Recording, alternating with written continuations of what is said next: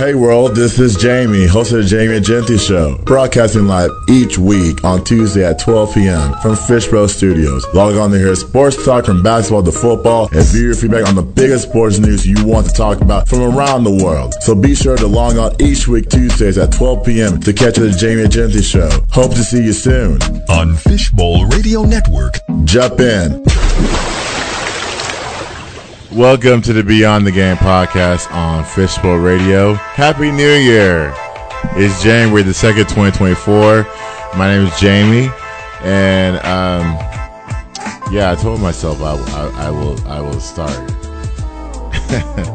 but that was my fault for the StreamYard issues and all that stuff. So, nonetheless, we'll try to be on StreamYard next week. I hope. But anyways, I hope everyone's New Year was good, great, fabulous, and let's talk about this Cowboys game, because this Cowboys game had a lot of controversy in it. A lot of people said Cowboys cheated, Cowboys, should have won. I don't get where you get the Cowboys cheated from. Cowboys never cheated. They just had a lucky bounce. I mean, Detroit was beating them throughout the whole entire game until a couple of drives that Dallas put together, and basically Mike McCartney almost gave the game away. But let's dive into it. Jared Goff. I always start with my quarterback comparisons. Jared Goff went 19 for 34 for 271 and a touchdown and an interception. So he played all right. He put the Lions in positions to win.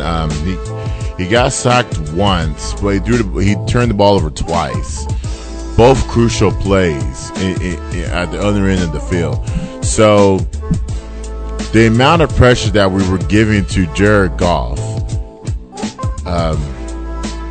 we didn't provide that throughout the whole entire game to Jared Goff, to the point where he was standing upright. He was just doing a lot of things to will his team to win. And I'm still not a big Jared Goff fan. I've never been a fan of his, because only because he's that type of quarterback that doesn't care about improving his game. And so he goes to Detroit and has a brand new offense and some weapons, and now you call him the GREAT, and now he's led y'all to the playoffs. Y'all should be happy with your quarterback play. I mean, I wish this next game Teddy Bridgewater gets some run, because Teddy Bridgewater is retiring, and I don't want to hear any GOAT sounds and any GOAT memes for Teddy Bridgewater, because Teddy Bridgewater is not a GOAT. Teddy Bridgewater has done nothing. Well, I say this respectfully. Everywhere he's gone, his career has been screwed by injuries. And I do think, to his credit, the way he has stayed upright is beyond me. In order for him to retire, I mean, I'm just going to say to Detroit, rest your starters. Rest your starters. You clinching NFC North. You don't need to put them out there in harm's way. But then again, I'm not Dan Campbell. But Dak went 26 for 38 for 345, 2 touchdowns and an interception. He was sacked 3 times, which it was expected, because you got the best pass rusher the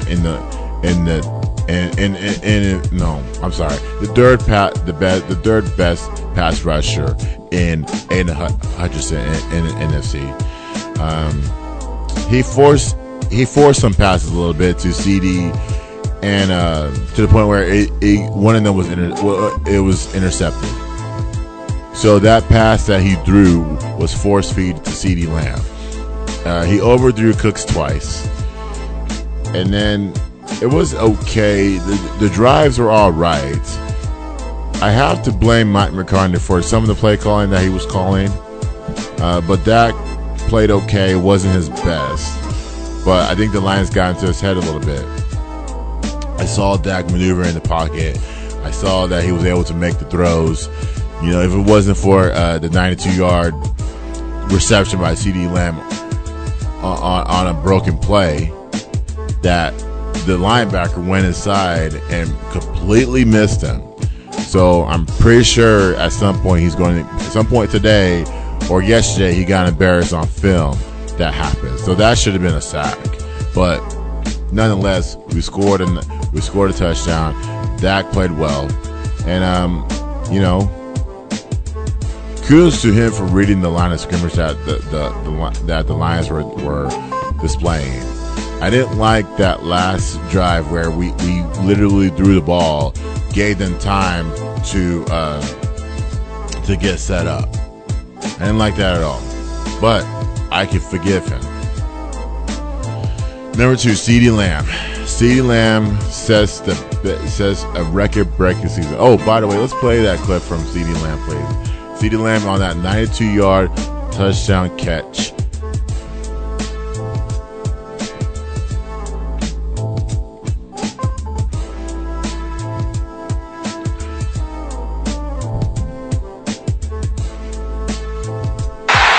When he gets there, it's a touchdown, Cowboys. On top.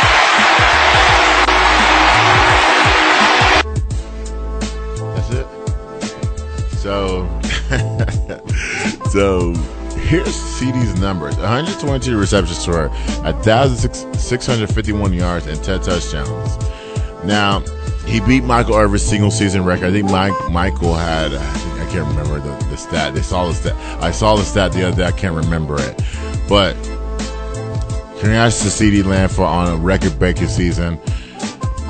You need to pay the man. He aggressive route running, very trusted. And then, are we done with Michael Gallup? Now, people have said, I heard the post-game shows, people have said, what can we get from Michael Gallup? To me, I don't know. I don't know what you can get for him. However, he needs to be on this football team because you need 3 solid wide receivers. And if you take him off, then it's almost like you got to start over again. But then again, Jalen Tolbert is starting to emerge a little bit. And so at that point, you may have to make a decision with Michael Gallup. Let's see what you can get for him. Right? Maybe, I heard the conversation of maybe getting a 1, maybe getting a 2. I don't think a 1, I don't think a 2 is worth it. I think a 1 is worth it. I think if you can move up in the draft for this year, I would say take it. Like, what one bad team will want a receiver that can put up numbers like Gallup? Like, he's literally annihilated from this offense. I haven't seen him. I haven't seen him catch a ball in many weeks.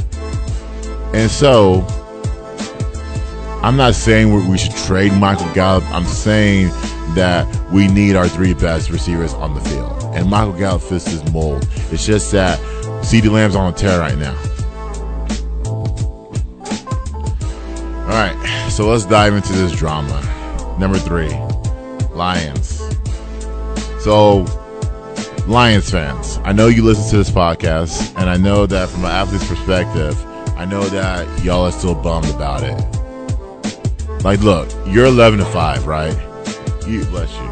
You are 11-5. You have won the NFC North.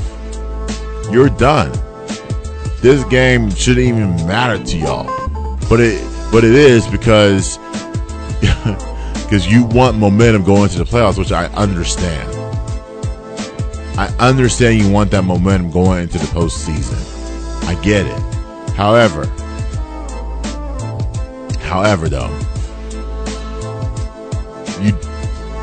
your coach is being ultra aggressive, and it's a good thing and a bad thing. First of all, I want to hear his explanation on the 2-point conversion, please.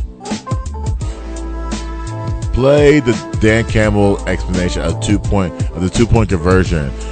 You had the ball at the 14-yard line. You scored on a touchdown pass, right? The stat says go for 2 because, we live in technology. We live in a world that the stat matters, and everybody from high school, college, pros, everybody's going for 2 or 4th down to win the game or get that next down. And I want to hear from what Dan Campbell has to say. So play that clip, please. Both Decker and Sewell went over to Brad Allen to when Taylor went to report, and Skipper was sort of running that way. I don't know, can you explain why there was so many linemen going in that direction? Is that just some subterfuge and something trying to use that lesson all? If you're running a play like that, and 70 is your jumbo tight end, and they know that because that's what he does for you, and then you're going to decide you're going to make 68 eligible, and he walks over to the ref, and then the ref stands over 68 before you play, and then hold the ball, and then stand over and point at it. Do you think you're going to be able to throw the ball to 68? No. So it's about eligibility. That's what it's about. And it has nothing to do with the ref. The ref knows. He knows because 68 reported. It's for the defense so that they see 3 different people, and you're just hoping they happen to not hear that it's 70. That's all. Now, you saw what Hutch did last year here at Green Bay. They did the same thing to us, and Hutch picked it off, right? Antenna was up, just kind of, all right. He made a play. You had said you spoke to the officials beforehand, I guess, in talks with pundits. Why do you guys want to talk about this? I'm not getting into it.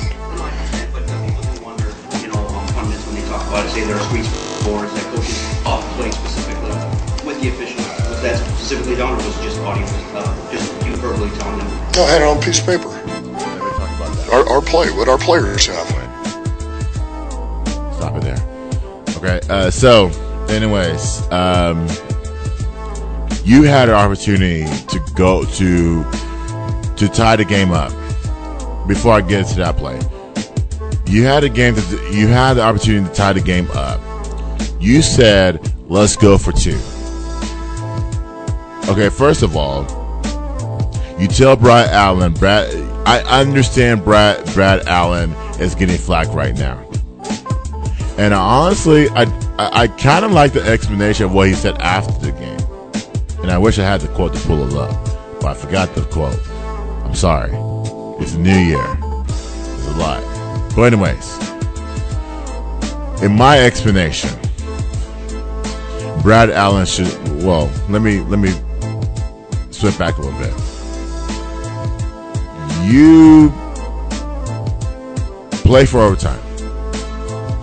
You had Dallas on their heels.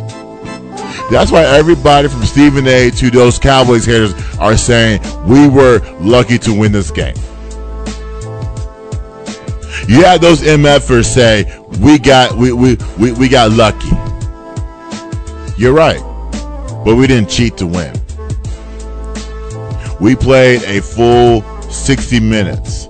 Actually, you know what? We played a full 36 minutes because that wasn't our best ball. And especially in a home crowd like that, that wasn't our best effort out there, period. I was sitting there nervous. I was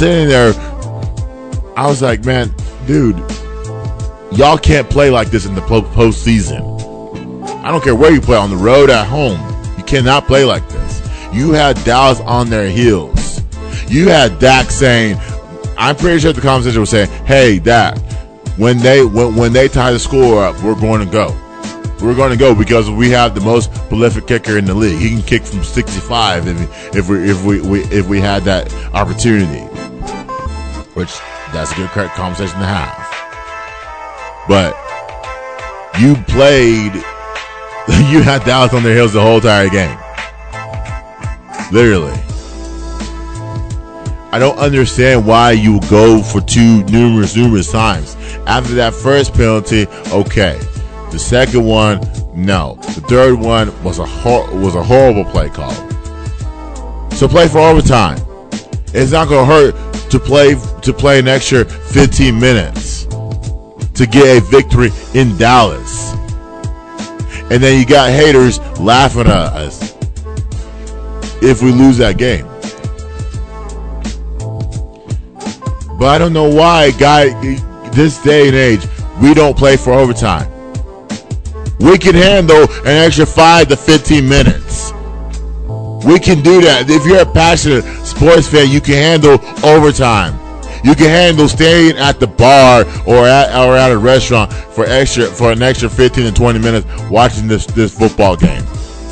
Just like those fans that went to the game on Saturday. But Dan Campbell, Lions fans, you should look at your coach, the reason why y'all lost. The reason why y'all lost is because your coach was ultra aggressive and making stupid play call after stupid play calling. And this is why y'all will lose in the playoffs. Because of that attitude right there. Play for overtime. And for Brad Allen, 68 reported. 70 reported. Well, he says 70. To me, when I looked at the film, he says 70 reported, but not 68. So, if two linemen are coming up to you, Brad, one of them is saying, I'm going to report. You can't just turn your head quickly and go tell the defense about that. You got to take that in. Or even, let's go before the game. You had a conversation before the game. Was the ref? That should have been logged into your mind. And this is why I can honestly say Brad Allen may not ref again this season because of that. But let me tell you something.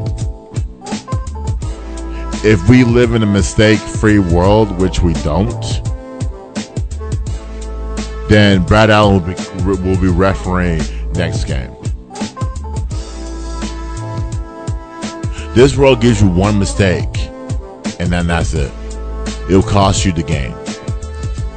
We're not talking about 2 or 3 mistakes. We're not talking about a missed call. We're talking about people's livelihoods. Brad Allen does this on the weekends. He goes with his crew goes from every country to every country officiating football games. There's no way this man should lose his job over a botch call. No way.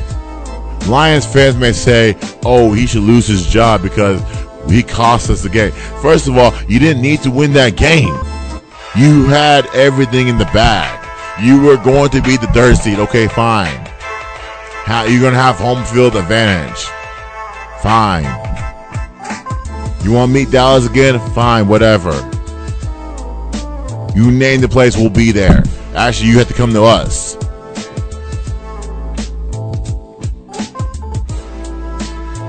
But for me, I don't think Brad Allen listened. I don't think he listened. I don't think he logged into his mind. And honestly, I don't think he should lose his job for this. I think he should officiate another game or a playoff game. But put him on notice. And his crew. Well, actually, I can't put it. This is individually him. This is on him. So put Brad Allen on notice, not his other crew. I can't take away their paychecks. I definitely don't want to take Brad Allen's checks either. The man has a livelihood to live. I mean, other people will want to take his paychecks away. I don't. I want him to keep on refereeing and acknowledge his mistake,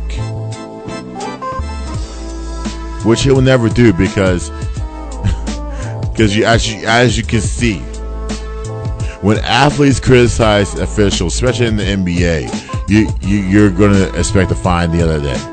Like, for example, let me give you another one. LeBron Saturday night, right? This happened the same. No, not the same. This was 30 minutes before. On LeBron's 39th birthday. Shout out to LeBron. Happy birthday to him.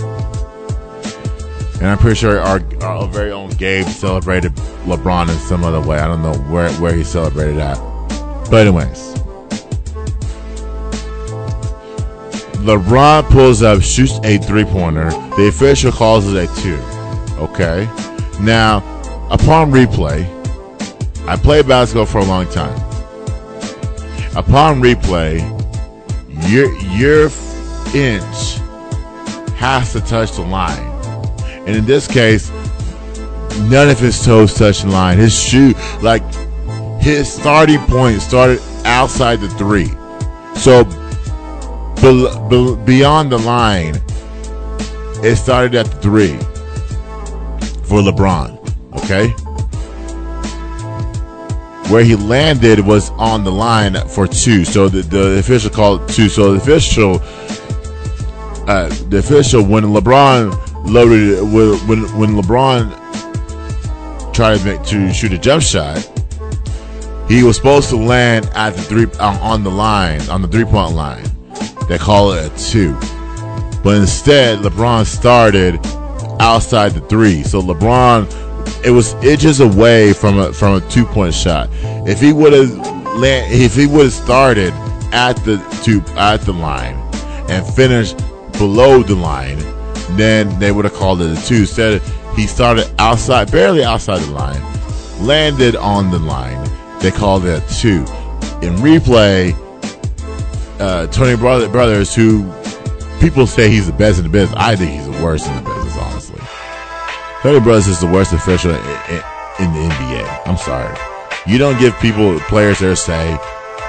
You team up for nothing. He ruled it a 2. So he's going off replay of what New Jersey said. And I'm like, you have 3 officials there. You have wasted 5 minutes of our time going through the play, talking to whoever you need to talk to get the damn thing right. But you have 3 of them that are looking at the replay. That's what happened with Brad Allen this Saturday night. You had NFL headquarters looking at the play. You had 4 or 5 officials talking to you about who reported, who did not. So the communication between players and officials is off. Because first of all, LeBron got robbed. And second of all, the Lions got robbed as well. They thought, they got robbed. Yes. But I don't think the Cowboys cheated to win. This is why when you fail, the officials literally gave you another chance. After twice. After Micah Parsons screwed up the penalty, they gave you a chance. A third chance. That's why I say, you know what? Pull my guys. We're going for overtime. We're playing for overtime. So, the solution for Brad Allen is don't worry about it. The solution for Lions, move on. Because honestly, I'm not happy about this victory either, and I'll tell y'all on my next point. So number 4, Mike McCartney. Again, Mike McCartney, I don't know what he needs to do better. He's been in this business for 40 plus years. He's been a coach. Yeah. A player, I don't think he's played in the NFL. But you've been in this business. You won a title. This is concerning. You had an interception. I think it was at the 30-yard line. Okay? Why not run the ball? Why not run? Why are you throwing a pass to stop the clock? You literally gave Detroit the game. You're saying, okay, Detroit, it's your hands. We'll give you y'all's 12th victory. And in this case, you almost did that. So, running the ball, you're playing for overtime. You could have played for overtime. I'm sorry, not overtime. You could have won the game. Your defense did not do a decent job stopping them. You gave Jared Goff the whole time in the world. So in that case, Mike, your game management skills need to be adjusted. You need to hire somebody that. But then again, there's a lot of hands on. There's a lot of hands on. Jerry, Steven, who else? Dan Campbell, not Dan Campbell, Dan Quinn, all that stuff. This team shouldn't be in the position that they are right now. They shouldn't be. They shouldn't be there. But they are. We won the game because of pure luck. But Mike, your time clock management is very concerning to me. And I don't think this thing will fly in the playoffs. And people will be calling for your head if this happens again. Jerry loves it. Jerry does not care about your time management because Jerry would not address it, and I don't want him to address it. I don't want him to address it because he's not the type of guy that's supposed to be on the field, hands on. It's supposed to be somebody upstairs that has to tell Mike, you got to take this time out. Mike, you got to run this play to preserve clock, to chew out clock. Do you realize that Detroit does not? If you run the ball, Detroit uses all their timeouts, and you run out that clock, you have at least 45 seconds, or at least 40 for them to get the ball down the field. And no one's getting the ball down the field like Jared Goff in 40 seconds or less. Nobody's doing that. You're not playing against Pat Mahomes or a Lamar Jackson or any of those great quarterbacks outside Jared Goff. He's not getting you down the field with under 40 seconds left in the game, Mike. You could run the ball. Make them use their last time out on second down, and then you run the ball on third down, and then you kill more clock to set it up for your awesome kicker. So these things right here, you have to address it. You have to fix it, because this is between life and not life. This is between going to the NFC Championship game or not. We have the tools. Our path is big. Our path is easier than most teams are right now. We have momentum on our side. Our offense cannot be stopped. I'm pretty sure we'll play 2 home games, and I'm about to explain my last point. So number 5, Detroit 19, Dallas 20. So we look at the Eagles. The Eagles, like I predicted, the Cardinals beat the Eagles 35-31. I said to Cardinals fans, Cardinals, y'all are playing for your jobs. What a better way to get a victory in Philly and keep your job, even though you're not going anywhere. You did it for the coach. You played hard for the coach, because the coach used to be a defensive coordinator. So, but here's the thing. Here's the scenario. So we play the Commanders next week, right? The Eagles play the Giants. So that is a 3:25 game. Both games will be going on at the same time. Oh, by the way, let me play that Dan Campbell pissed off quote, please.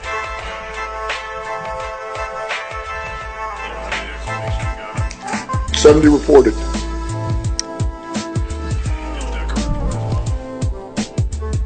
Yeah, the explanation was 70 reported. Yes.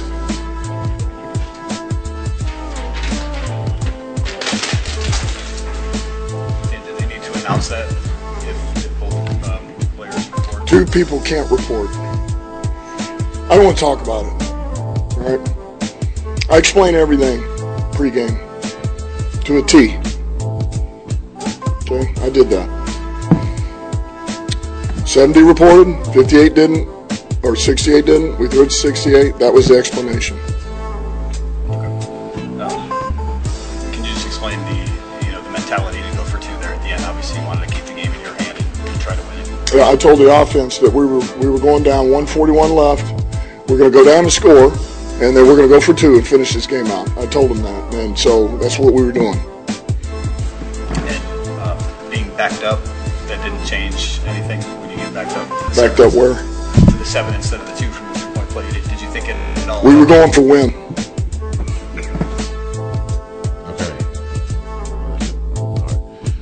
So anyways, that's the thing I'm going to be pissed off. I just want to hear it again. I'm sorry.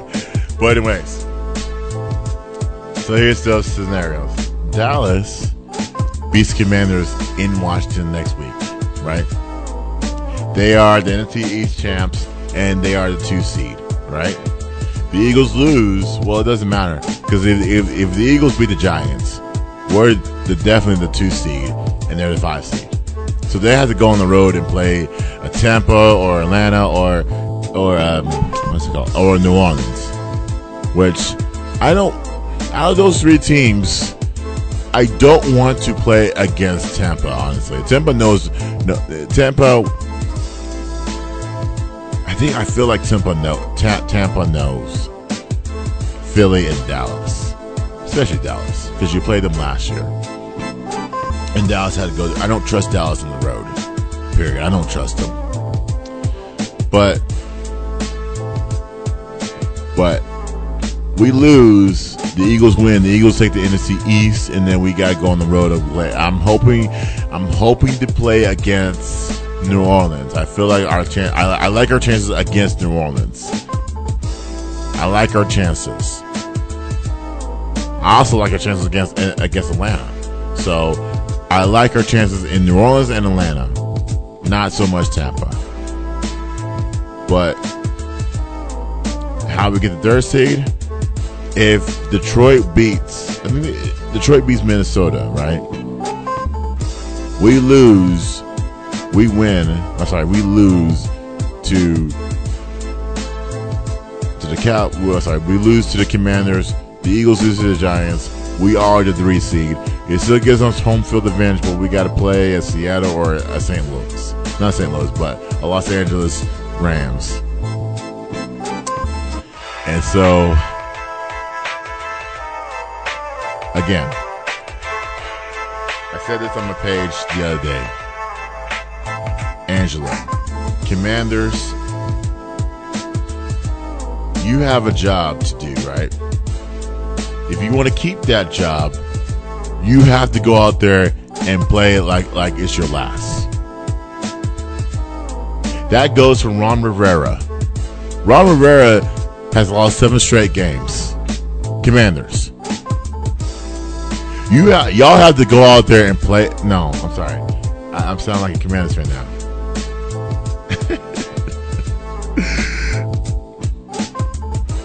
We have to beat y'all.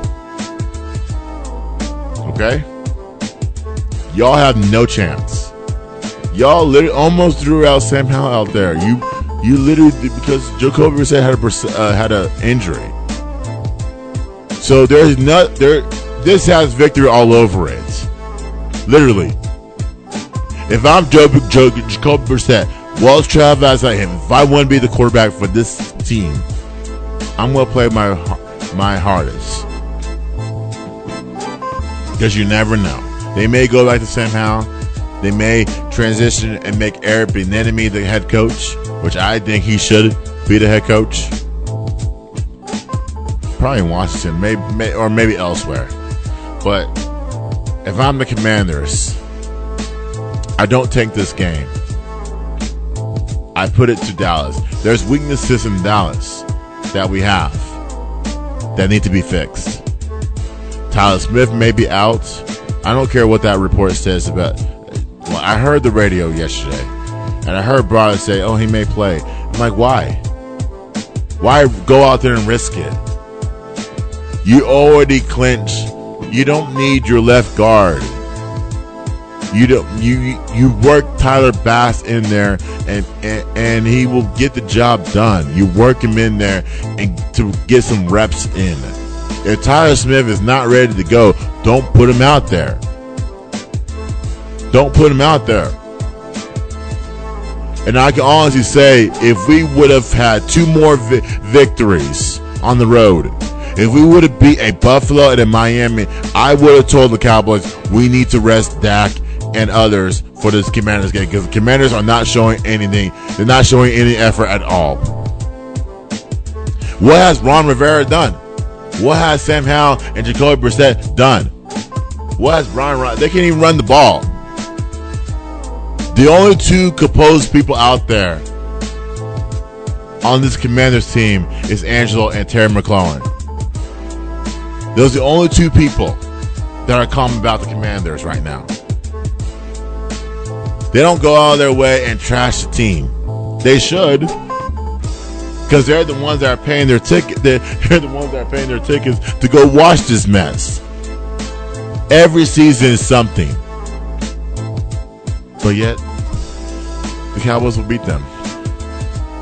The Eagles, I don't know about the Eagles and the Giants. I don't know, but I do know that the Eagles are on the downfall, and I'm loving every bit of it.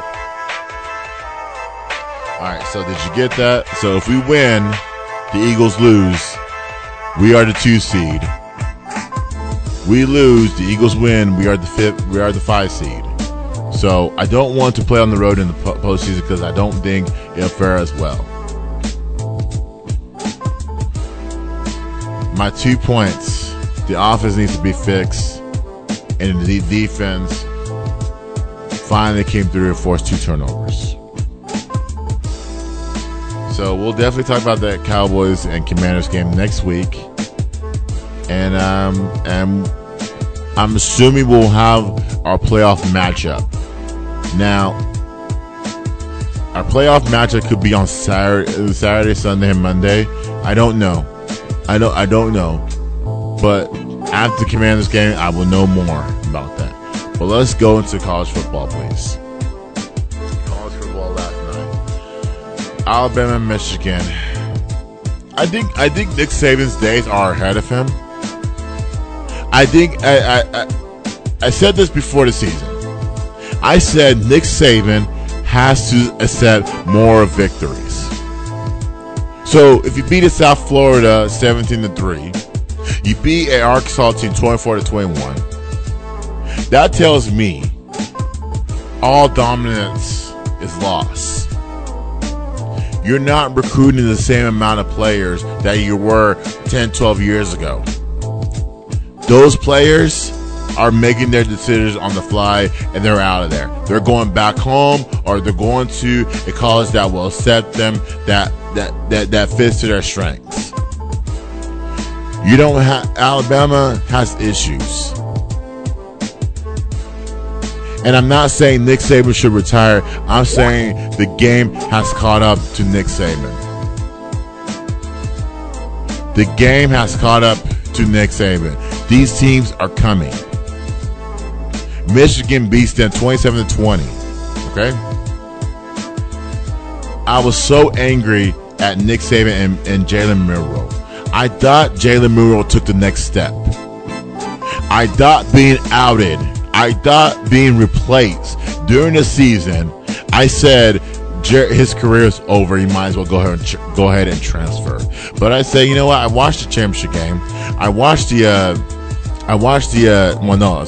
SEC championship game. I watched before that, I watched the Auburn game, and I said, okay, I like where he's going. I love his progression. And then this came along last night. In my years watching football, I have never seen a quarterback get sacked 6 times. I never seen a team have offensive line issues. I never seen a center not snap the ball effectively. The blame should go to whoever is that center, should go to him along with Jalen Milroe and Nick Saban. I mean, you worked on snapping the ball is the easiest thing in the book. You worked on this all season long. What is the problem? Y'all had issues last night. The offensive line had issues last night. That's why they had 6 sacks, 5 in the first half. They couldn't get their offense going. Nick Saban does not care for adjustments. Jim Harbaugh made adjustments. You can't have the same amount of team every single year. I don't, and I'm starting to question why is Alabama in the college football playoff game? Why are they there? You had one job. You were up by 7 in the second half. Oh, sorry, in the fourth quarter. You had one job to put them away. Why you allow Michigan to go down the field and score? I don't know. Y'all couldn't stop a soul. Alabama's defense is downgrading to the point where the defensive end said, I'm out. And honestly, I don't blame him. I don't blame him. How are you going to sit there and allow Michigan to run down your throat? I have no love for Michigan at all because of the former Boston and all that stuff. That's personal to me. But y'all had a chance. You're telling me that y'all couldn't adjust? Y'all were nervous. Y'all couldn't even get the freaking ball off. That last play was disastrous. I don't care who agreed with that. That last play on 4th and goal, you can't run that play. He lost his snap. He had no control of the football. You can't run that play. Michigan was saying, we're going to give you the game. 2 blunders that Michigan had. 2, well actually 3 on special teams.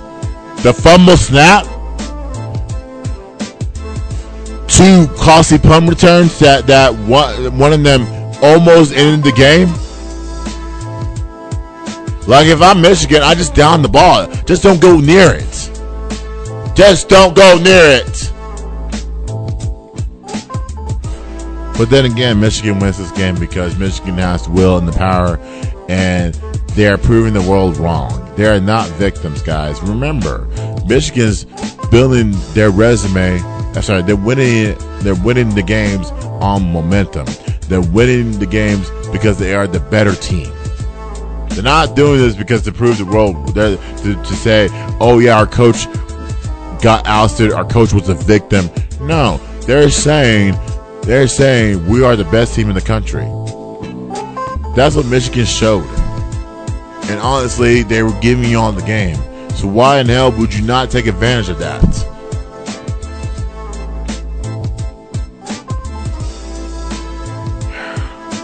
Michigan overcame a lot. You talk about the coach getting suspended for 3 games, and then Sherrod Moore not owning up to the job, which is why he did not get the job. Because Sherrod, I would tell you, you got to own the job, bro. When a coach gets suspended,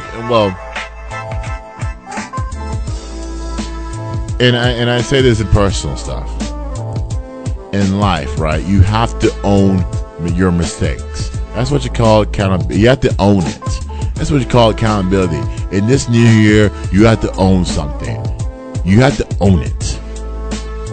You have to own it. You have to say, you have to cherish it. I don't care if it's your pride, it's your life. You have to own it. You have to make the decisions for you, not for somebody else or somebody else they're suggesting. Like, for example, Sammy owns this studio, right? She owns it. She owns it. Every piece of this equipment is hers. She owns it. Beyonce owns it. Stephen A. owns this crap. We own our podcast. Oh, we own it. Sherrod Moore, you gotta own your job, bro. When a coach gives it, this is hard, but when you made those comments, that turned away a lot of potential opportunities for you to get a head coaching job at a Power 5 school because you did not own it. You didn't own it. You said this is Harbaugh's team, and you went off from there. No, You have to own it. In the near future, yes, you'll get a Power 5 job, but not right now, because they want to see you own the team. They want to see you own the football team. They want you to hold players accountable, and they didn't see it. They did not see it from you. It was why you're still at Michigan. But but like I said, I am tired of seeing Michigan play football, period. I'm tired of it. And honestly, I don't know why I keep on talking about it, because I have no ties to them. So, Michigan is going to the title, Alabama's not. And I'm telling you this. This is going to be the norm for everybody. Alabama, Alabama is not going to be your last stop. Okay? And Nick Saban has to honestly say, I have to accept moral victories. And Jalen Monroe will get better. He'll get better. He'll regress. He'll do his off-season work. He'll do his craft in the off-season. He'll get better, but it's not enough for this game. So, but we go to Texas and Washington last night. Texas really screwed themselves last night, guys. When you put it in Quinn Ewers' hands, it was set up for disaster. Washington wasn't pressuring y'all. Washington almost gave y'all the game. Okay? I hate the fact that on the last drive of the game, 2 passes, one of them was knocked down. Well, actually, 3 passes. One of them was 4 passes, sorry. One of them was knocked down. The other one, he threw it out. Twice he threw it out of bounds.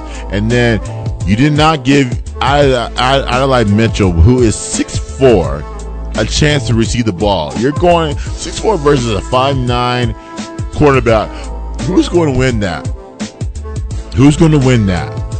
The wide receiver almost on. You didn't give him a chance to fight. A chance. You have speed on the outside. You have height. And then you have physicality in the Tavion Sanders. So you had speed, you had physicality, and also you had height. All 3 players that I mentioned are skilled enough for the ball, Quinn. You do not get the ball to your best players. I was not happy with that last drive. Because you could have gave Adelaide Mitchell a chance to receive the ball with 1 second left. So, again, when you play in Quinn Ewers, he's not going to lead you to a victory, which happened here last night. Texas should be playing in the national championship game instead of Washington. Washington won this game because Washington says, we hate the fact that we're not taking it seriously. And honestly, Washington's not a solid 14-0. There's many weaknesses on Washington. Washington's been winning this thing on momentum and heart. More heart than momentum.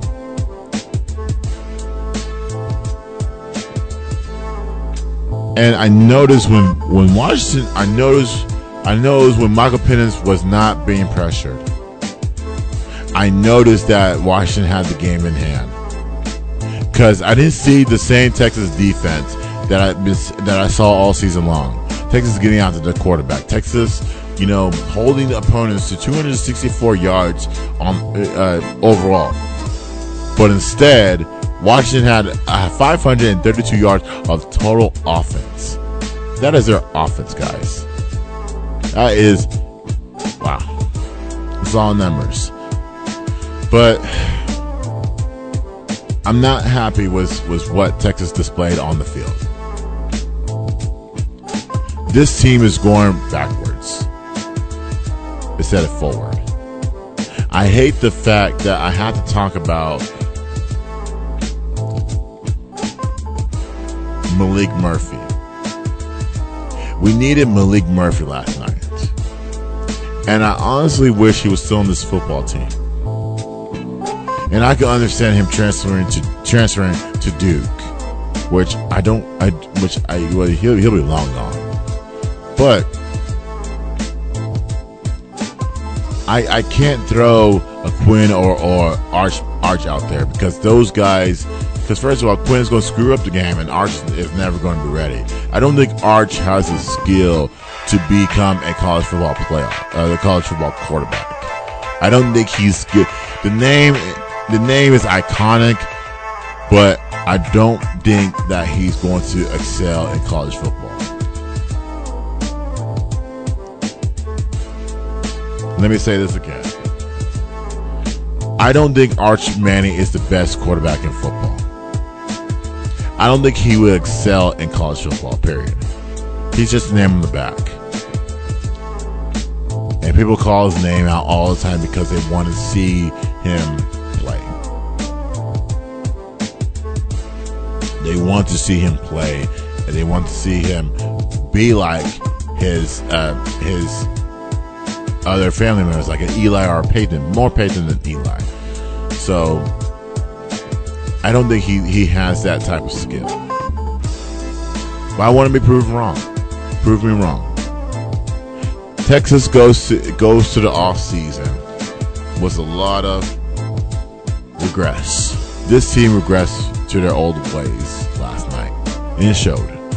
It showed. Now we're saying, are you ready for the SEC? Are you ready for the SEC? That's what we're saying right now. Because the SEC is a physical sport. Ask Alabama. Ask Georgia. I'll say more Georgia than Alabama because Alabama has regressed a little bit. Well, actually, Alabama's still going to be Alabama. As long as Nick Saban's the head coach, Alabama's still going to be in it.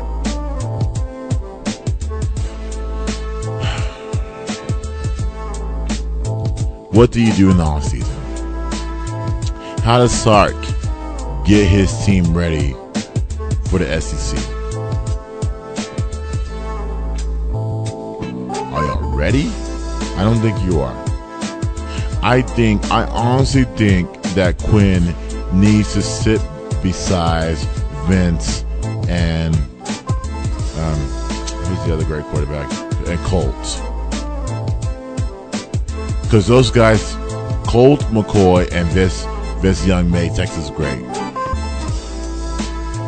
Those are the two quarterbacks in the 2000s. Yes, I'm showing my age a little bit, but those are the quarterbacks in the 2000s that showed greatness at Texas. So I would say, sit beside them, pick from them, learn from them. Instead of learning from other people that have never played a quarterback in their entire life. Or maybe learn from Chase Daniel. Chase Daniel went to South Lakes. So learn from those guys on where to place the ball at. So that this does not happen again. So that you're better equipped for the SEC. Right now, I don't know. And I'm hoping to get some answers soon rather than later because this is going downhill fast. Alright guys, that's it for my college football and my Cowboys takes. Let's take a break here. Coming up next, let's talk some basketball, some UNT basketball. And also let's talk about the 5 things I want to see in 2024. Let's talk about this next. It's Official Radio's Beyond the Game.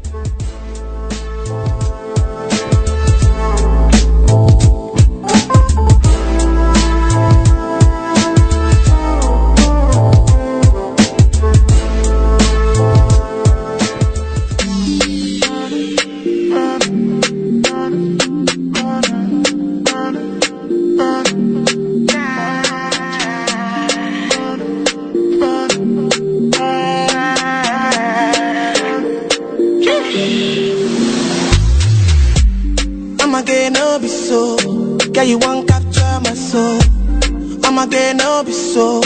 Make you one bolombo. Better, bye. Better, bye. I'm loose. Even better done the para. Tonight in Josie, I'm in Josie. Won't call it for one Josie. I'm not playing with you, I'm not joking. My thought of mom is loaded. Me, you can fight, but I'm on molly. I'm on duty, but I'm on low key. They want do me, they want do me, they want do me, cause they want do me. When you won't want me, when you won't want me, I'm in San Francisco, Jammy. When you won't want me, when you won't want me, I just flew in from Miami. Peru, para, Peru, para. I'm loose, even Peru done me para. Pour out the bottle, I wanna level up. When I'm with you, I never get enough. Slow wine, I'm not in a rush. I can hear music when you're here. Tonight we're rolling, party till closing. Since I put the ring on the finger, it's still frozen. Love in slow motion, I wanna feel you over me, yeah. Certain magic in your eyes, yeah. Girl, I love the way you ride it. And it happens every time you arrive, that's right. Girl, I want you in my life, yeah. There's a heaven and it's right here, yeah. I will never leave your side, stay tonight. When you won't see me, when you won't see me, I'm in West London this evening, giving me the feelings, no I'm not leaving, till I fly LA next weekend. Peru, nah, girl I'd rather go find somewhere quiet. You glow, and I get lost here in your eyes. I'ma gain all be so, girl you just capture my soul. I'ma gain all be so, make me wanna just take you home. Peru, bye. I'm loose, even better done the para. Better, better, para. I'm loose, even better done the para. Better, para.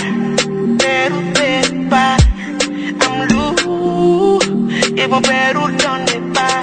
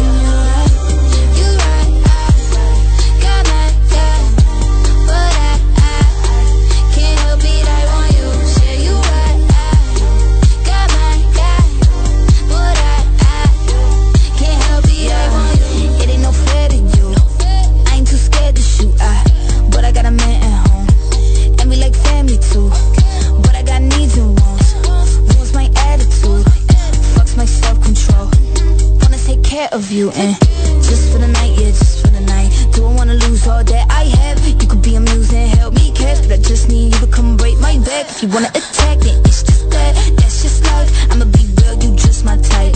I got a man, but he ain't in sight right now. So I got a man, but I want you. I got a man, but I want you. And it's just nerves, it's just dick, making me think about someone new. You know I got so much to say. I try to hide it in my face and it don't work. You see through that I just wanna get with you and you're right. You're right. I got my guy, but I can't help it. I want you. Say you right. I got my guy, but I can't help it. I want you.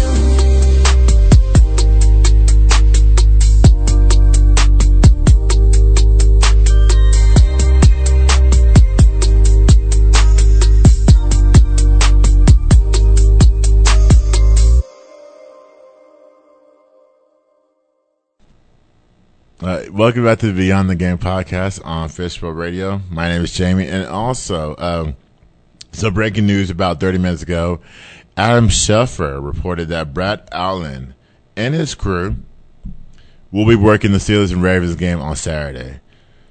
So they will not screw that up. And let's play a clip from where Taylor Decker said his piece. So let's play that clip, please. They didn't tell me anything after the play. I mean, all I really want to say on it, just so I don't get myself into trouble, is, I mean, I did exactly what they told me to do, and went to the ref, said report, and yeah, I don't know. And, you know, it's my understanding, too, that, you know, Dan brings up the possibility of those sorts of plays pregame, so I did what I was told to do, and we didn't practice all week, and I mean, that's probably all I'm really going to touch on with that. It looked like Jerry did tell you to go over there, and you were all over there. Mm-hmm. Yeah, I mean, there's not much more I can add to it. I mean, you can see the video of it. It's what it is, I guess. What does it say about this team that they fought and got themselves back in position to make that play? I mean, I would say that we had a lot of opportunities earlier in the game, and we didn't play clean enough offensively. Hats off to our defense. They played a hell of a game. So definitely want to give those guys credit. And ultimately, like, when it came down to it, we tried to make all the plays we could, and we just came up one short. Did it feel like a playoff atmosphere out there? Yeah, definitely did. I mean, that's Hank even said prior to that last 2-minute drive, he's like, this is like playoff football right here. So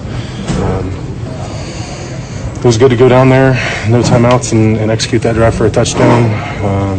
Like I said, unfortunately, just came up 1 point short. All right, guys. So I just want to play that last clip from Taylor Decker. He was the one that caught the pass, and unfortunately did not count. But anyways, we move on to basketball.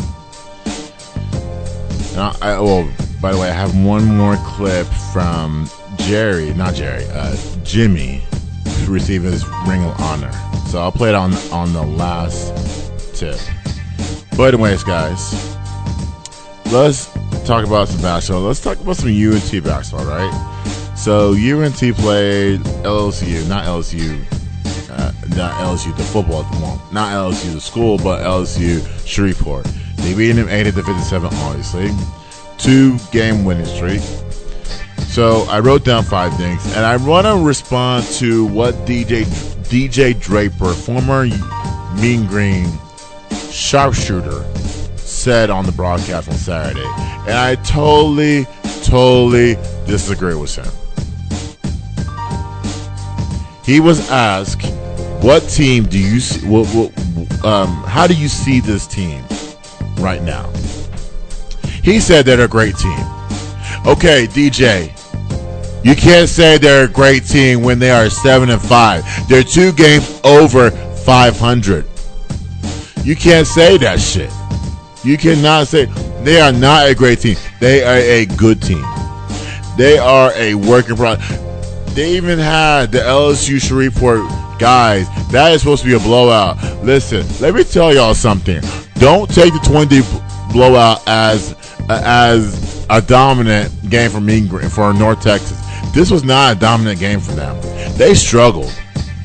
They struggled with the athleticism of that Shreveport team. They struggled with them. They were quick. They made a bunch of shots. The only thing that killed them was the fact that they couldn't play defense. And also they were dry on a bunch of, they turned the ball over a lot. So that's why LSU Shreveport did not win this game. However, I don't agree with DJ on this at all. You got to be honest, DJ. You got to say this is a team, like Coach said, we are a work in progress, which I agree with the coach. We are a work in progress because we have not been perfect. Okay? And let me tell you why. Let me tell you what I see in the game. What I saw in the game. I saw no offensive flow. I saw scramble possession. I saw a bunch of passes that were not there. I saw unethical ball movement. I didn't see a lot. I didn't see a lot of ball movement.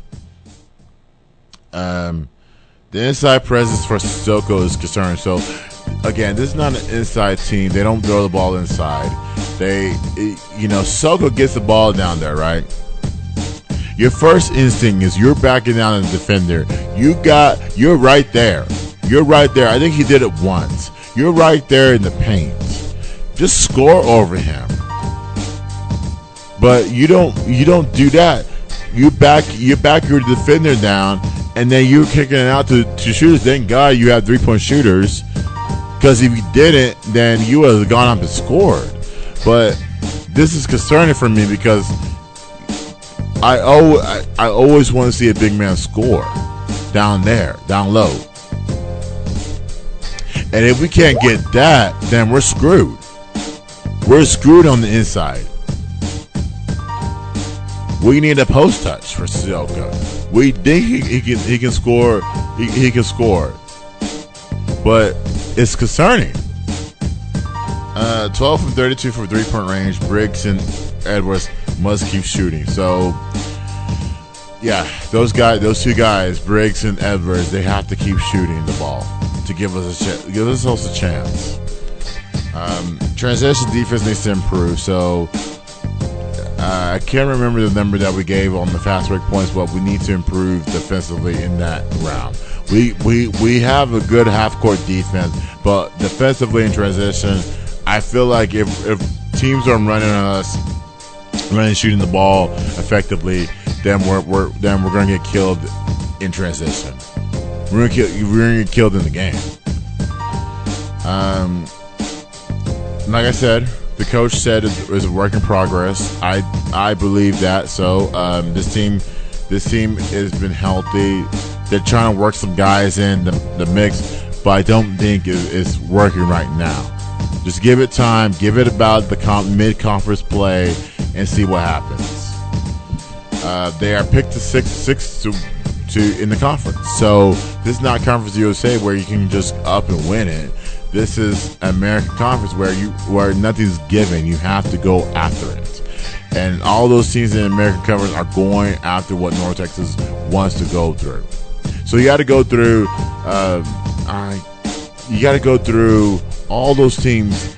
I think you have to go through. Honestly, I think you have to go through FAU. In my mind, even though they lost to the Gulf Coast, I think you have to go after FAU. Because I think they're in Memphis. Because I think those two teams are the most athletic teams in the league, especially FAU, who made the Final Four and poised to make another run again. And I say that Dusty Mays is the best coach in American. I can also say Penny Hardaway is the best coach in America. I can say that too. But I'm not going to say that. Well, maybe I just did, but it's going to be an interesting season. And North Texas finished 6th. Picked to win to finish 6th in the league. So we just got to see what happens. The first game is against Wichita State, which that is on ESPN2 on Thursday. And so Wichita State, oh man, it's going to be a tough game because Wichita State's quick and physical, and they're going to have our best shot. Number 2. Let's talk about the women. Then the women lost 74-64 to Charlotte. I honestly think Charlotte's well coached. I don't know how long that coach has been there for a long time, but they're well coached. She's going to have her teams playing well. And so, Tamisha Lampkin had 16 points and 6 rebounds, but she shot well from the field. She went 8 for 9, but she went 0 for 9 at the line. Again, it was a difference in the game. But also what proved the other difference, and also I want to say rest in peace to Evan Moore. He's one of those guys that on the basketball team, on the women's basketball, you're playing against men. So basically, what it is you play. The reason why you play against men in practice is because the men have physical traits. Well, I'm not saying women don't either. I'm saying that men have physical specimens. And so you hire men to play against you, against women, because you're trying to make sure that women are physical, are ready for the physicality of basketball. So that's why that happens. It happens everywhere, all the time. And so he was one of them. And I heard that he was trying to get a chance to play on the team elsewhere. And unfortunately, a car accident happened. So rest in peace to him, and prayers to his family and friends. But nonetheless, the game. So inability to shoot threes. That is concerning. It's always been a concern for North Texas all season long. We don't have a good three-point shooting team. I don't know what our team is, honestly. I do think we'd like to throw the ball inside. But when teams stop that, then you gotta have an outside shot. Momentum after the first quarter, we were up 21-12 after the first, and then all of a sudden we're down 35-28 at the half. And so they did it off turnovers. Again, turnovers turn into points. 22 turnovers that we had turned into points. 22 turnovers. So I'm like, we got to make sure that we don't turn the ball over in transition. This has been our norm. And if coaches keep this our norm, we're going to lose a bunch of games moving forward if we're going to continue to average 20 turnovers a game, like I've been saying before. And that's 2 straight losses. And weaknesses, that's my 4th take, is showing its head a lot. So we have a lot of drop possessions. I just saw, I don't know who it was, but I saw our pull-up mid-range game, and she airballed it. And I'm like, okay, this is gonna be our weakness. We can't hit pull-up shots. We can't hit threes. We have no offensive flow. And Jason Burton says it's okay. It's okay to run this offense. It's okay that we're 10-3, that we are the best team in the nation. And I don't think you are. I don't think you are right now. You're a good team, but you're not the best. Now, granted, you took 4 charges, which to your success, great. That's good. But I don't think that y'all have a lot of work to do. And that work comes with practice and dedication and attention to detail. You gotta focus. It starts tonight again. Keep frustrations in check. So there's a lot of frustrations there's a lot of upset ladies in the game. So we got to keep it in check. We got to make sure that we got to keep our cooler head, because we got to make sure that we're on a mission here. We want to win, but in order for us to win, we got to keep a cooler head. All right. So they played Temple tonight, and then FAU on Saturday. I'm sorry, not Saturday. Next Sunday. So I think that game is on during the Cowboys game. I don't know why they put that game during the Cowboys game. I don't know why. Who was watching that? Like I said before, give it about 2 weeks, you'll see effective basketball. 2 weeks' time, you'll see effective basketball. Hear me, Angelo. Hear me, Sammy. In 2 weeks, you will see effective basketball. Period. So, Caitlin, so in the new year, these are the 5 things I want to see. Let's start with women's basketball. Number 1. Caitlin Clark. Caitlin Clark has all the intangibles in the world. They say she's unstoppable. They say she is the best, the greatest women's basketball player in the world. Do you realize that she needs 378 points to get to be number 1 all time? And matter of fact, on December the 6th, she accomplished this feat. Let's play the Caitlin Clark clip. Caitlin Clark's clip, please. Let's play that clip.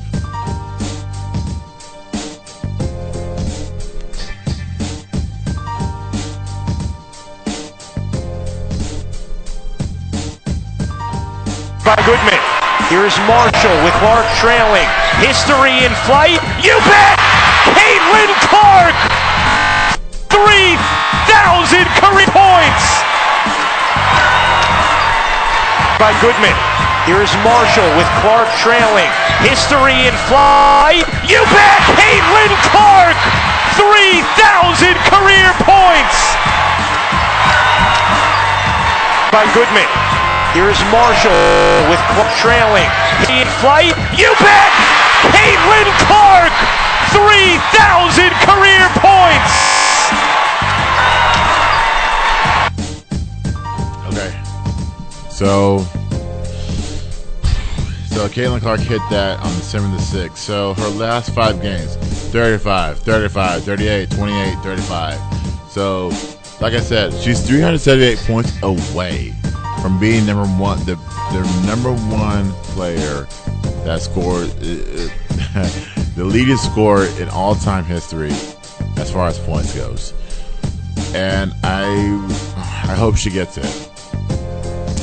I do think that around tournament time she'll get that feat. But then again, it's like, why do you stay another year at Iowa when Iowa has said we don't need, Iowa has now recruited a player like yourself to replace you? So that's why I can understand the feelings. I can understand them. I can understand making a hesitant decision. I get it. You love Iowa. You love the coaching staff there. Whatever is brewing in Iowa outside of basketball, you love it there as well. So the WNBA is whistling your path, and I don't think you're the number 1. I don't think you're worth the number 1 pick, which Indiana, it has that number 1 pick. Honestly, I wouldn't go Caitlin Clark if I'm Indiana Fever. I'm sorry, I won't do that. But that's a different story for a different day.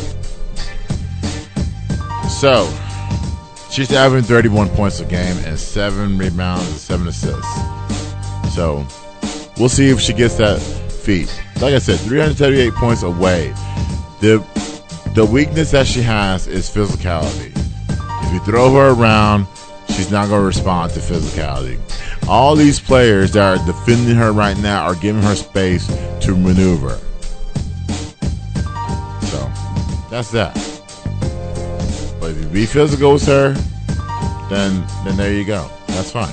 You'll win a bunch of games against Iowa because that's her offense. That's her offense. Caitlin Clark's her offense. Number 2, staying on women's basketball. How does Texas survive in the Big 12 without Rory Harmon? Now Rory tore her ACL in practice. Not her fault. It just happens. You're practicing, you go up for a layup or you make a play, the knee tears. It's just a bad feeling. I've seen it before. And so you just got to roll with what you have. And I do think Texas is the best team in the Big 12. My third point would be TCU, but TCU hasn't really played anyone, and I don't consider them as the best team in the Big 12 as well. So even though they have gone 14-0, I don't think TCU is the best team in the Big 12. I do think Texas is, but Texas will be all right without Rory. They'll be all right. They lost to Baylor the other day by 6 points, but Roy makes up their whole entire team, not their offense, their whole entire team. She runs the show, and so they'll find a replacement. They have players there, well-seasoned players. It's always good to have a veteran team, because when you have a veteran team, you hold other players accountable. You're able to know the game more than the other players do, than your younger teammates. So I do trust that. All right, so men's basketball, number 3, Kansas. Number 4, Kansas. Kansas, are they ready for the Big 12 title run? So they have Hunter Dickerson, they have Kevin McCall Jr. They'll pick up the load, guys. I'm interested to see Texas. I'm interested to see Texas Tech, and I'm interested to see the Baylor in Houston. I want to see Texas Tech, because I want to see how Grant McCasm coaches this Texas Tech team. They're averaging more points than something's happening in Tech to the point where he cares about the offense more than the defense goes. But they're still scoring on offense, but they're still carrying on defense as well. So I want to see what is brewing when that matchup happens against Kansas or any other team that Tech plays against. I want to see what's happening. That Tech is getting that he's being so successful over there, and I want to see Kansas hold that Big 12 title again. But they got their work cut out for them. Just like I don't care about Texas football, well, just like I'm hard on Texas football, I'm hard on Texas basketball as well, and that's both men's and women's. All right, so this will be my last point of the day, the NBA stuff. So I hate to bring bad negativity into the new year, but I have to. Because what we witnessed, we will never witness again. And these teams have a chance to win this history again. Especially this team that I'm about to name right now. Well, in a few words. The Spurs are 5-27. They've been blowing out every game by at least 30-plus points. Detroit, they're 3-29. Again. Washington, they're 6-28. That's Washington Wizards. They are inconsistent. They're garbage. Inconsistency. They have no flow to the game. Charlotte has 11 straight losses, and they could be a team that can reach the 18 to about 28 threshold, maybe even more, because that is bad of a team. I saw this the other day, and it said it said the Charlotte Hornets are the only team in the NBA that have never played on Christmas Day. Yeah, I saw it, and I said there's a reason why. Nobody wants to watch a wife beater. Nobody wants to watch Miles Bridges. Nobody wants to watch a guy who plays 20 games a year in LaMelo Ball. Nobody wants to watch a coach that doesn't make adjustments, Steve Clifford. Nobody wants to watch an ownership go down the drain like a Michael Jordan. Michael Jordan has a great game, but Michael Jordan has put this Charlotte Hornets team to shame. This is why you draft Scoot over Brandon Miller. This is crazy. Nobody wants to watch that. No one wants to watch bad negativity on Christmas Day. They don't, because you know why? The audience is positive. The audience wants to bring a LeBron, a Kobe, God rest his soul, Steph, who else? Giannis, Luka, Devin Booker, Kevin Durant,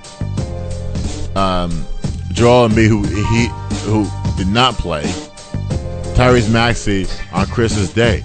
because they are positive players that are doing well for their teams. The NBA and their audience want to see that instead of they want to see a team that's on the downfall. They don't want to see a bad team every single year. They want good chemistry to keep the audience in line, keep them. And the NBA is doing the right thing of doing that, of keeping the Hornets outside of Christmas Day, because the teams like that should never play on the holidays. Now, Detroit shouldn't be celebrated because you know why? This was a shame that y'all went through. Y'all went through 2 months of losing basketball. You finally got the monkey off your back. Which, let's play half a clip of Monty Williams, please. Play half a clip of it.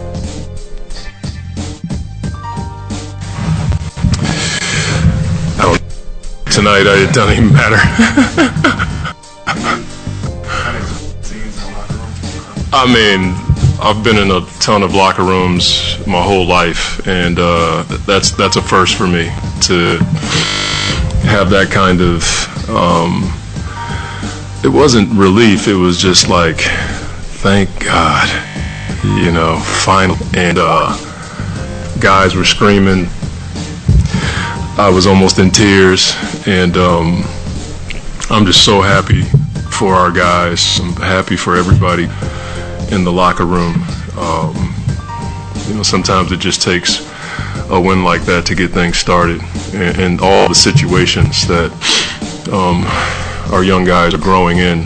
It was pretty cool to be in it and come out on top in the midst of it. If you check my armpits and other places right now, wouldn't. But at the same time, the locker room was just. It was pretty cool, and I just have so much respect for our team, the way they come in every day. I've said it so many times. I think people may have thought that they were okay with losing, but they came in every day with a great spirit, and they wanted answers, and they came in wanting to learn and try to get better. We rarely came into the gym with a bad spirit. We always had our joy because we knew that if we put it together, we could not just win one game, but put many wins together. So I just respect the heck out of our guys. Really happy that we finally got a win because it's so hard to win in this league. And yeah, it was pretty cool. This may be to be determined, but usually teams learn to win at high stakes games like playoffs or something like that. But could there be some irony in this losing streak? So, anyways, you heard Monty Williams. This will never happen again. I hope it doesn't, because I can't imagine a team go through that and the players give up like that, like a Cade Cunningham. Let's play that clip from Cade, please.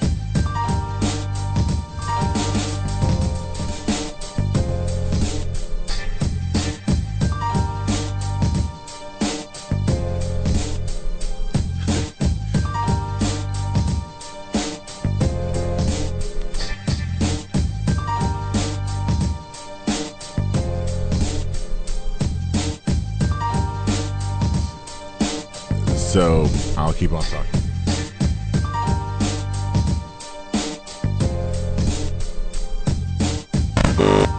I'm good. It's been a long time coming, so don't want to go back to where we were. What did you see in your team tonight, just to battle and finish this one out? It was close all game, but you were able to play that solid 40 minutes you guys been on the floor. I think that's what it was. We just were solid for longer. 48 minutes is what we've been preaching, and we've had slips that we're just digging ourselves too deep of a hole. But this game just felt like solid throughout. We had a couple lapses, but we picked them back up, picked ourselves back a little bit faster than we have been. So I think that was the key to the game.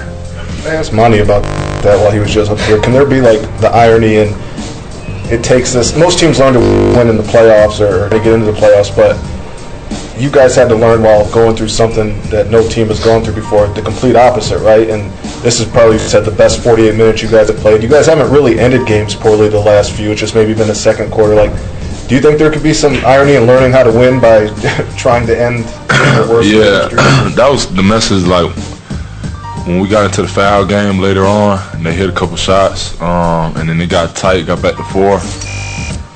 Like, man, we hadn't been in a situation like that in a long time where we're up and we're trying to hold on to a lead and in the game. So I think moments like that are to know how to win games. You know what I'm saying? So, man, I mean, we just kept battling. It's been a long, long stretch. These losses, man, but I'm just happy to be a part of a group of guys that don't quit and bring it every day and still, stay positive and uplift each other. It's cool to be around that, so I couldn't be happier for the group. Okay, Money said there was a sense of relief in the locker room. Just what was that like for you from your perspective? I mean, it's been weighing on us heavy everywhere we go for 2 months, which is unreal, you know what I'm saying, for it to have been that long. So, I mean, it was, like I said, it was a long time coming, something that we have been pushing for so long. And so to finally get over that hump, like I said, I mean, we're not trying to go back. Now it really begins where we see who we're going to be.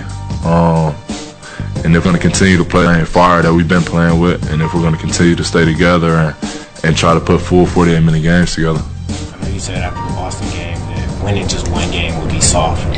How do you bottle this up and take it on this West Coast trip that y'all got going? We got to keep the same fire. I mean, at the end of the day, our third win. So we're not anywhere close to where we feel like we should be. We dug ourselves a deep hole, but we just, day by day try to get ourselves out of it. A good start today against a good Toronto team that smacked us last time we played them in Toronto. So it was a good win for that. You get this one, and now we take it to Houston and try to keep it going.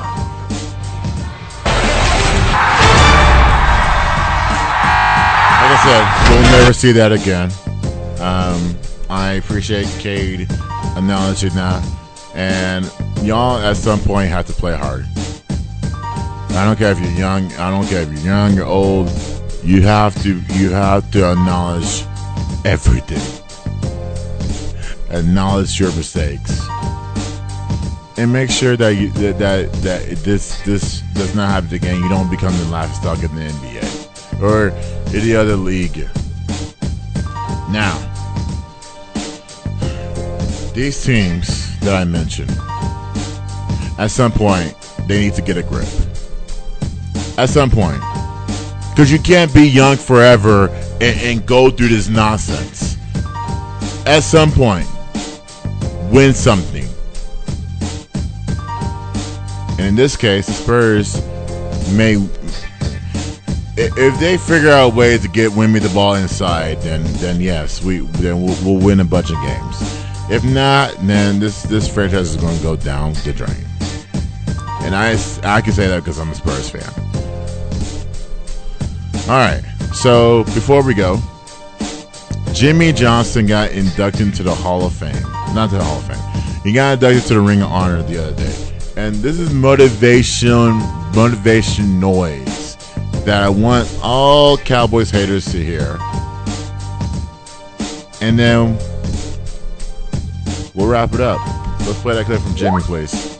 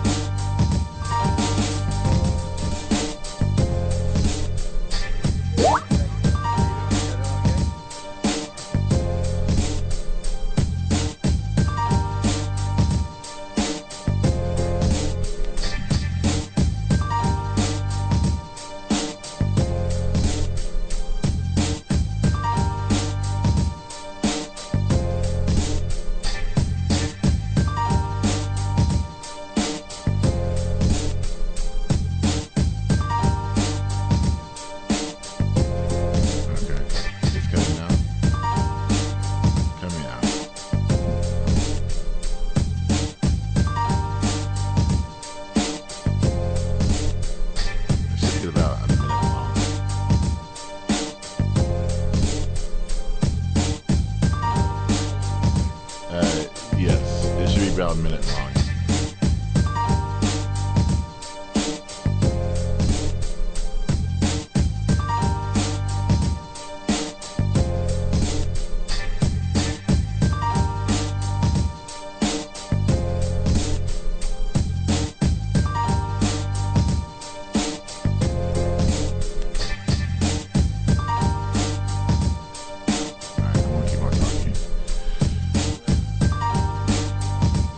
Okay.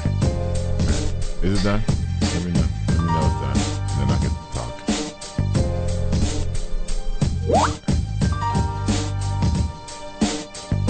Oh. Are you here on Friday? Okay. Sure. Oh, sorry. So, guys, you heard from Jimmy. Congrats to him being on the Ring of Honor finally. And so there's more guys. Add to Tall Jones, Jerry. You gotta put these guys in the Ring of Honor before something happens. That's what I'm saying. Okay? Alright. So next week, that's it for today, guys. I hope I did well the first show of the year. I'm going to try to get StreamYard on this thing. I'm going to try to get StreamYard working, because I want to see the graphics in the background. But next week, let's talk about the Cowboys and the Commanders game. Let's recap that game. Then we'll talk about the playoffs. Okay? Then we'll recap the national championship game, and then some basketball stuff. From the NBA to college basketball. We're going to cover it all, guys. It's a new year. A lot of things are coming. And I'm working hard at it, guys. Alright, please like this video, subscribe. And I will see y'all next week. It's Beyond the Game on Fishbowl Radio.